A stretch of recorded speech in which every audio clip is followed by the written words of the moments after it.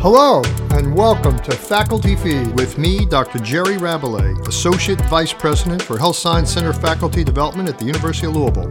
With me are my co-hosts, Dr. Stacy Sainer, Director of HSC Faculty Development, and Dr. Laura Weingartner, Director of Research for Faculty Health Professions Education. Once a week, we're going to come together to use this podcast to bring faculty development content to feed your hunger and satisfy your appetite so you can magnify your impact as an educator, clinician, researcher, and academic leader. So today with us, we have Dr. Josh Kurtz, and he is an assistant professor in the Department of Pediatrics here at the University of Louisville School of Medicine, and you are in the Division of Cardiology. Thank you so much. We're talking today about one of the journal articles from the Health Professions Education Journal Club. So if listeners don't know what we're talking about, this is a completely online and asynchronous journal club that we hold through Perusal, which is a social e-reader platform where we have faculty from all over HSC can drop in, read the article, leave comments, contribute to discussions completely asynchronously through the month. So March's article was Fostering a Feedback Mindset, and this was a qualitative exploration of medical students' feedback experiences with longitudinal coaches. If we think about the context, this article was written in July of 2020, or published in July of 2020. At the University of California, San Francisco School of Medicine, all medical students are assigned to a physician coach before matriculation. The coaching program was designed to address students' perceptions of persistent shortcomings in the amount and quality of advising and mentoring, as well as inconsistencies in foundational skills instruction. So each coach oversees 5 to 6 medical students from the same academic class, and during the first 18 months, students and coaches participate in structured weekly clinical skills sessions and frequent coach observation and feedback.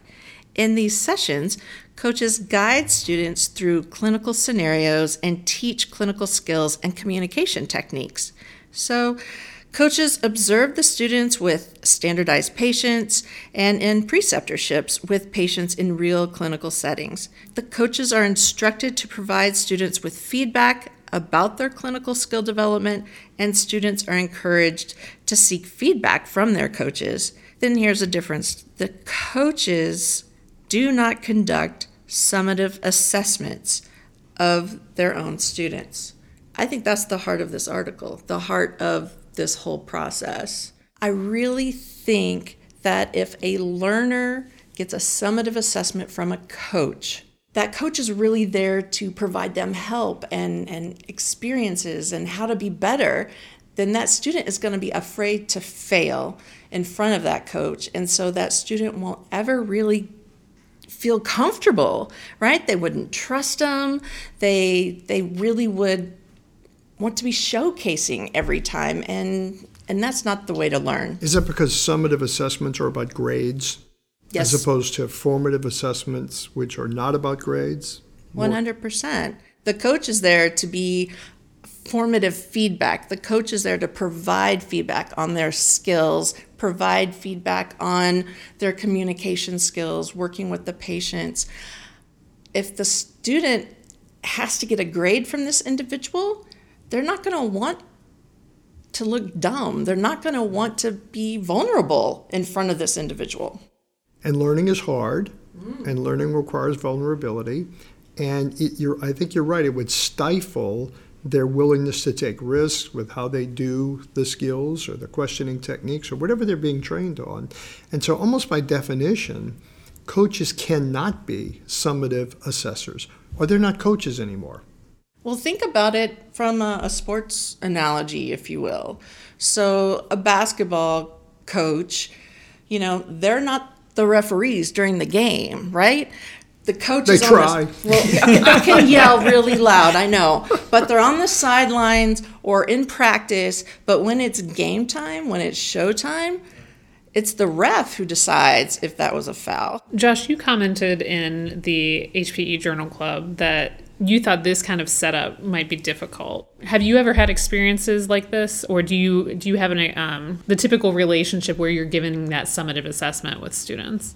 Yeah, I think that's the hard part so much about med students in the subspecialty fields with residents, and what I kind of commented on it is, we'll be on service for at most a week at a time. And so without that longitudinal pairing, with at least with general residents, you're going to be on the general service 3, 4, 5 times. So if you with someone 1 week, you'll get them again. Whereas for us, we maybe get at most 3, 4, 5 days, and we're now expected to give somebody feedback, but they're also going to get their milestone competency assessment for that rotation based on our 4 days of being with them, or as a med student, actually their clerkship grade based on those 4 days of feedback. And to everything everyone was just saying, that really is going to put them in a vulnerable spot where they're not going to want to take any risks. They're only going to do the stuff they know they're good at, because they need to highlight, look how good I am in these 3 days that I'm showing you here. And you won't be able to be like, oh yeah, you're great at those things that you did, but what about this that you never tried and will never even realize, oh, you need to work on this or get better. I think your experience in cardiology mirrors many of our pediatric specialty interactions with students and residents. I know in the ID service, it's exactly the same thing. They're with us. I am on service for a week. The residents that are there, maybe not there on the weekend, and so maybe it's 3 or 4 days out of the week, and that's all I get with them. And so it's very hard. It's hard for the evaluator, and it's hard for the learner to really get anything worthwhile from that kind of engagement. It tends to be very superficial. So unless they really bomb, right? Like they don't go see the patient, right? And they try to tell you what the exam was, having not seen the patient. Unless something dramatic happens like that, it tends to be very superficial and not terribly helpful in the kind of feedback we can deliver. Yeah, well, and I think to take it a little further, and a lot of what the article talks about too is, they found in this article and a number of others, and I think when you talked to Dr. Multer in the past about this, she said the same thing, that one of the most important parts of feedback is timeliness and specificity. And as you're saying, I think that's one of the biggest parts you miss out on when you're really busy on service. You see, they see one patient with you on Tuesday. You don't get a chance to them talk onto them on Tuesday. Then by the time Friday rolls around, you see another patient with them, and they did the same thing. Well, if you had the chance to talk about them on Tuesday, it might have helped. Now, if you talk about what happened on Tuesday, they're not going to remember, and it's hard to make it specific because now you're trying to give them feedback on, everything that went over for this week. Now, at one time, even, institutions that, really are strong on feedback and do things like Feedback Friday, you're still taking things that may be a week old that are going to be a lot more general because you're talking about the whole week versus the setup that they talk about in this article where it's, you're in this interaction where you go, you do it, and then you get feedback. Yes. So I really liked this article because it was a qualitative study. And any listeners who haven't had a lot of experience reading qualitative studies, this is a really interesting piece to read because the topic really well. So it's really meaningful to see, and it's going to be up in perusal. Forever. I guess forever. So there's still time to go jump in and take a read. But in these qualitative articles, you get to see some of the quotes that the research participants gave, which it gives you a richer understanding of the topic than maybe you would get from more quantitative data or maybe survey results. But one of the things that they talked about in this article is they were able to help the students develop this expectation for feedback, and they were able to develop a culture of feedback at their institution. And one of the quotes that when in the interviews that came up is, one student explained, "I see it as an opportunity for growth and improvement rather than criticism or a message that I'm not doing well or that I'm not meeting standards." So I think, you think, did someone pay that student to say that? I mean, that's exactly what you want, right? Is you're not getting a critique. It's not what you're not doing well. It is, I'm giving you this information so that you can do better. And that's really difficult to make that change. So I love this article and seeing that they were actually able to have those outcomes. There is a description of physicians who were at one point earlier in their life musicians or athletes. And it describes the culture difference, and that's what you're talking about, Laura, is that there's an expectation of a feedback culture described in this article, but there's also the expectation of a feedback culture. If you were a competitive swimmer in college, your coach probably provided formative feedback all morning long, because they start real early in the morning, right? But they were all over you with formative feedback, and yet they're the ones who aren't judging if you're going to win or not. But they're the ones that are there. And you expected them to say, you didn't turn right, you didn't kick this way, watch what the left hand is doing. And there was an expectation of that, because in the end, they weren't the judge of how well you were going to do or you're going to win the medal. The same thing is true with musicians, where there's an expectation that your music teacher is going to critique you. And for the sole purpose of you getting better, yet he's not the one, or she's not the one, that determines, are you going to get the award at the big music festival when you do this performance? It's not the individuals involved, it's the context within which they live, where there's an expectation or not an expectation of this kind of formative feedback and ability to judge, where am I on a continuum of improvement, from somebody who's seen it before, who has some expertise and some knowledge. And I think that's very informative for us to see. The issue then becomes, what do we do about it?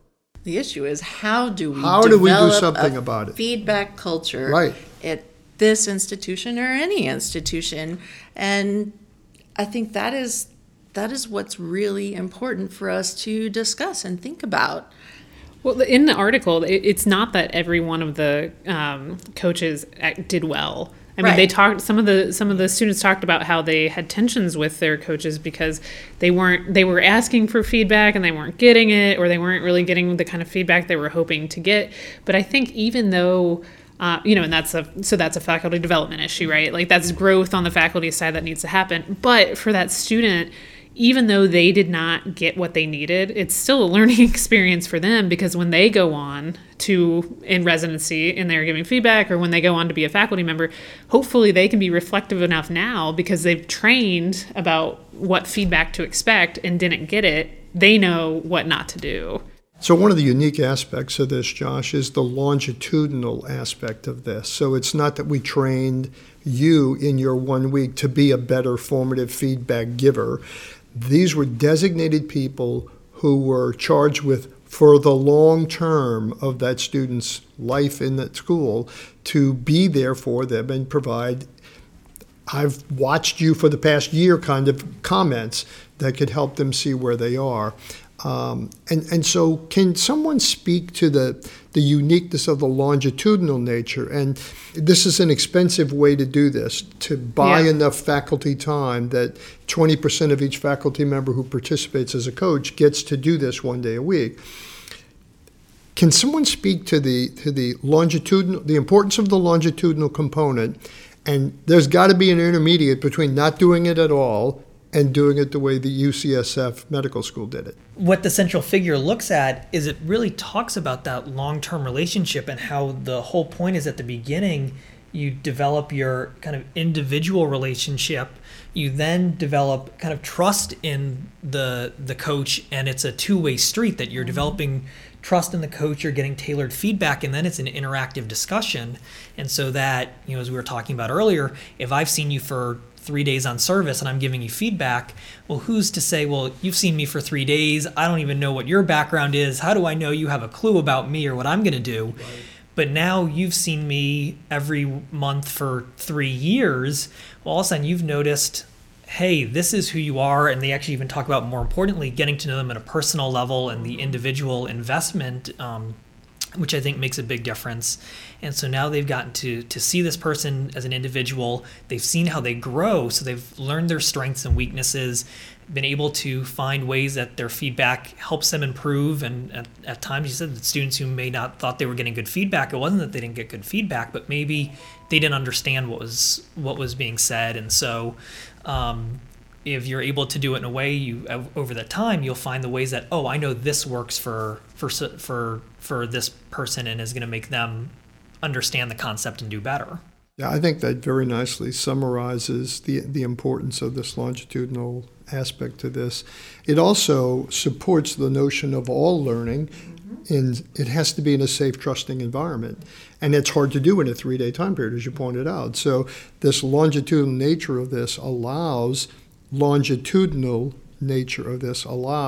for that trust to develop and that relationship to develop in a far richer way than a sequence of 30 different attendings over that year that are each giving you 3 days worth of feedback. That, it limits its value. So Josh, you commented in the article in the HPE Journal Club that a lot of times learners don't realize they're getting feedback unless you name it, unless you explicitly say, this is feedback, you are receiving feedback. They don't realize that, they are getting, they're getting feedback about their performance or their learning.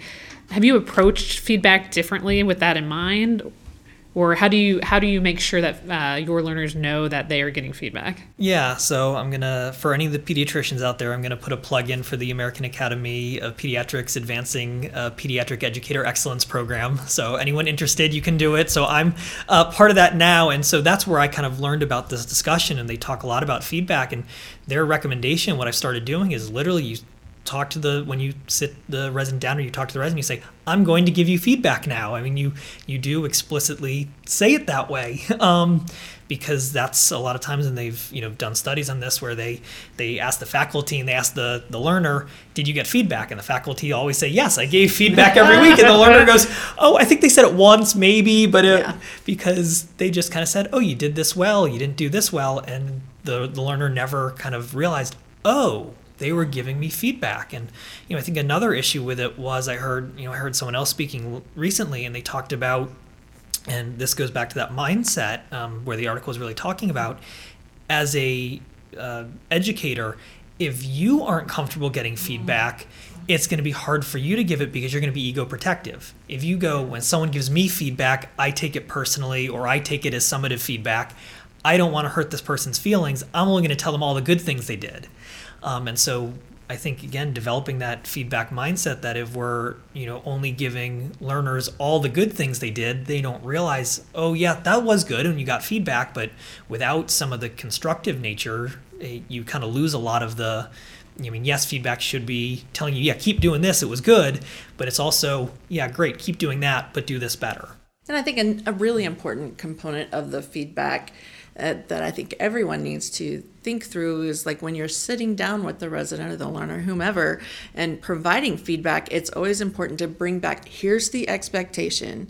This is where you did. This did not meet our expectation. And these are the things that you can do to get up to the expectation. Another question also came up in the HPE Journal Club, the feedback sandwich. Tell me why. Well, tell our audience why. I know why. But Stacey, you have strong feelings about the feedback sandwich. I do. So wait, does everybody know? Should we explain it? You should explain it. Yeah. All right, so the feedback sandwich is this methodology, I guess, for providing feedback. And so they start with a good comment. This is something you did well. Then they provide, the critique. Here's where you need to improve. And then they try to prop it back up with another, and you did this well as well. That seems very gentle. I want that sandwich.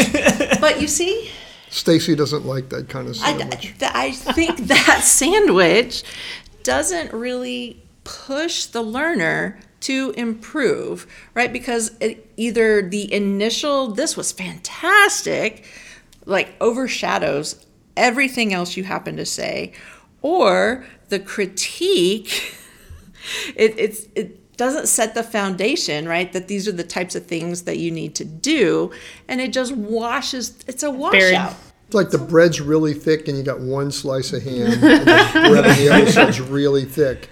And you lose the critique, the ham in the middle of it, right? It's gone. It disappears. So what should faculty do instead of the feedback sandwich? So there is this model that I've looked at, and I can't wait to try to manipulate it into a new workshop. So what I have seen some research on is basically first you provide the expectation.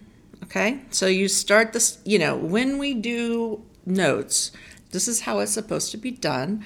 And then you can go to, I know you are really capable of doing this. Then the next step is, but this example right here doesn't show that you're doing the expectation, okay? And then here's what you can do to actually get up to the expectation that we've set. So it's really kind of 4 steps. So 1, there's an expectation. Number 2, we know you can do this. You are capable of it. Number 3, your work is not showing that you're capable of doing it. And number 4, this is how you're going to move forward. So that sounds a lot to me like self-directed learning. Like you're setting up the high this is your expectations. We know you can do it. Let me help you let me guide you. Yes. But not just being like, this was a bad thing, but you did really well. You were so wonderful. And take care. We'll talk to you later. Some more of the summative, informative feedback as well too. When you get the summative feedback, the motivation is, well, I just have to do well, versus with this formative feedback, I need to get it better myself. Right. I need to improve, and this is a way to help people improve.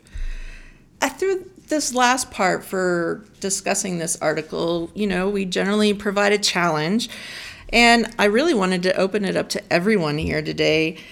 What can we do, us individually and as a unit here at the University of Louisville? What can we do to help create a more feedback-friendly mindset with our learners and ourselves, for that matter? I think one thing that would be really helpful is more explicitly setting up the expectation for what feedback is going to look like.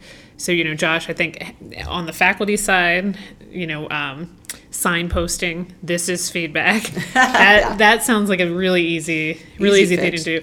But also for the learners, to have that explicit discussion about this is what feedback is going to look like. It's not going to be the feedback sandwich anymore, and that is not. That's also not abuse. You know what I mean? Like, I think that would go a long way. I think for faculty to feel more confident and more comfortable giving helpful feedback to learners. I think building on it a little, making sure the learners know that it's not tied to their grade and to their assessment. And, when you talk to them about this is what feedback looks like, letting them know, hey, it may be critical at times, but it's not your grade, it's not your milestones, it's not your competency. This is to make you better. And so kind of disassociating it from the final grade or whatever mark you want to define as the end. So in addition to the individual things that Laura and Josh have talked about that faculty could do in contributing to a feedback culture, essentially you're trying to change a culture from whatever it is now, I'm not sure I know the best term to describe it, but it's not a feedback culture, to one where feedback is expected and appreciated and is part of the learning process. In order to make that culture change, it's like any other culture change initiative. It's going to take system-level intervention to begin to change the beliefs that drive new actions and new behaviors to get different results. And so I think at a system level, we need to be talking with the system about how do we change beliefs about feedback among the faculty. And I think that, and among the students, residents, fellows, they have to know what the expectations are at this institution. And I think that's where systemic focus is needed to talk about how do they change their belief patterns about what feedback is. Learners, you are capable of receiving critical feedback. If we can get across to the fact this is about your growth, this is about helping you become a better physician, a better nurse, a better dentist, whatever, then I think we can make a bigger impact.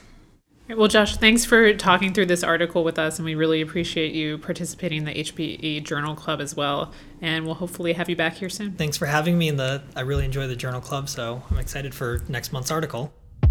If you want to up your game as a professional educator or to enhance your leadership skills in the academic setting, this is the place to be. As together we strive to make U of L a great place to learn, a great place to work, and a great place to invest. Don't forget to check out the show notes for links and additional information from today's session, as well as our email address. Feel free to contact us at facfeed@louisville.edu That's FACFEED@louisville.edu. Join us next time for more, and come hungry.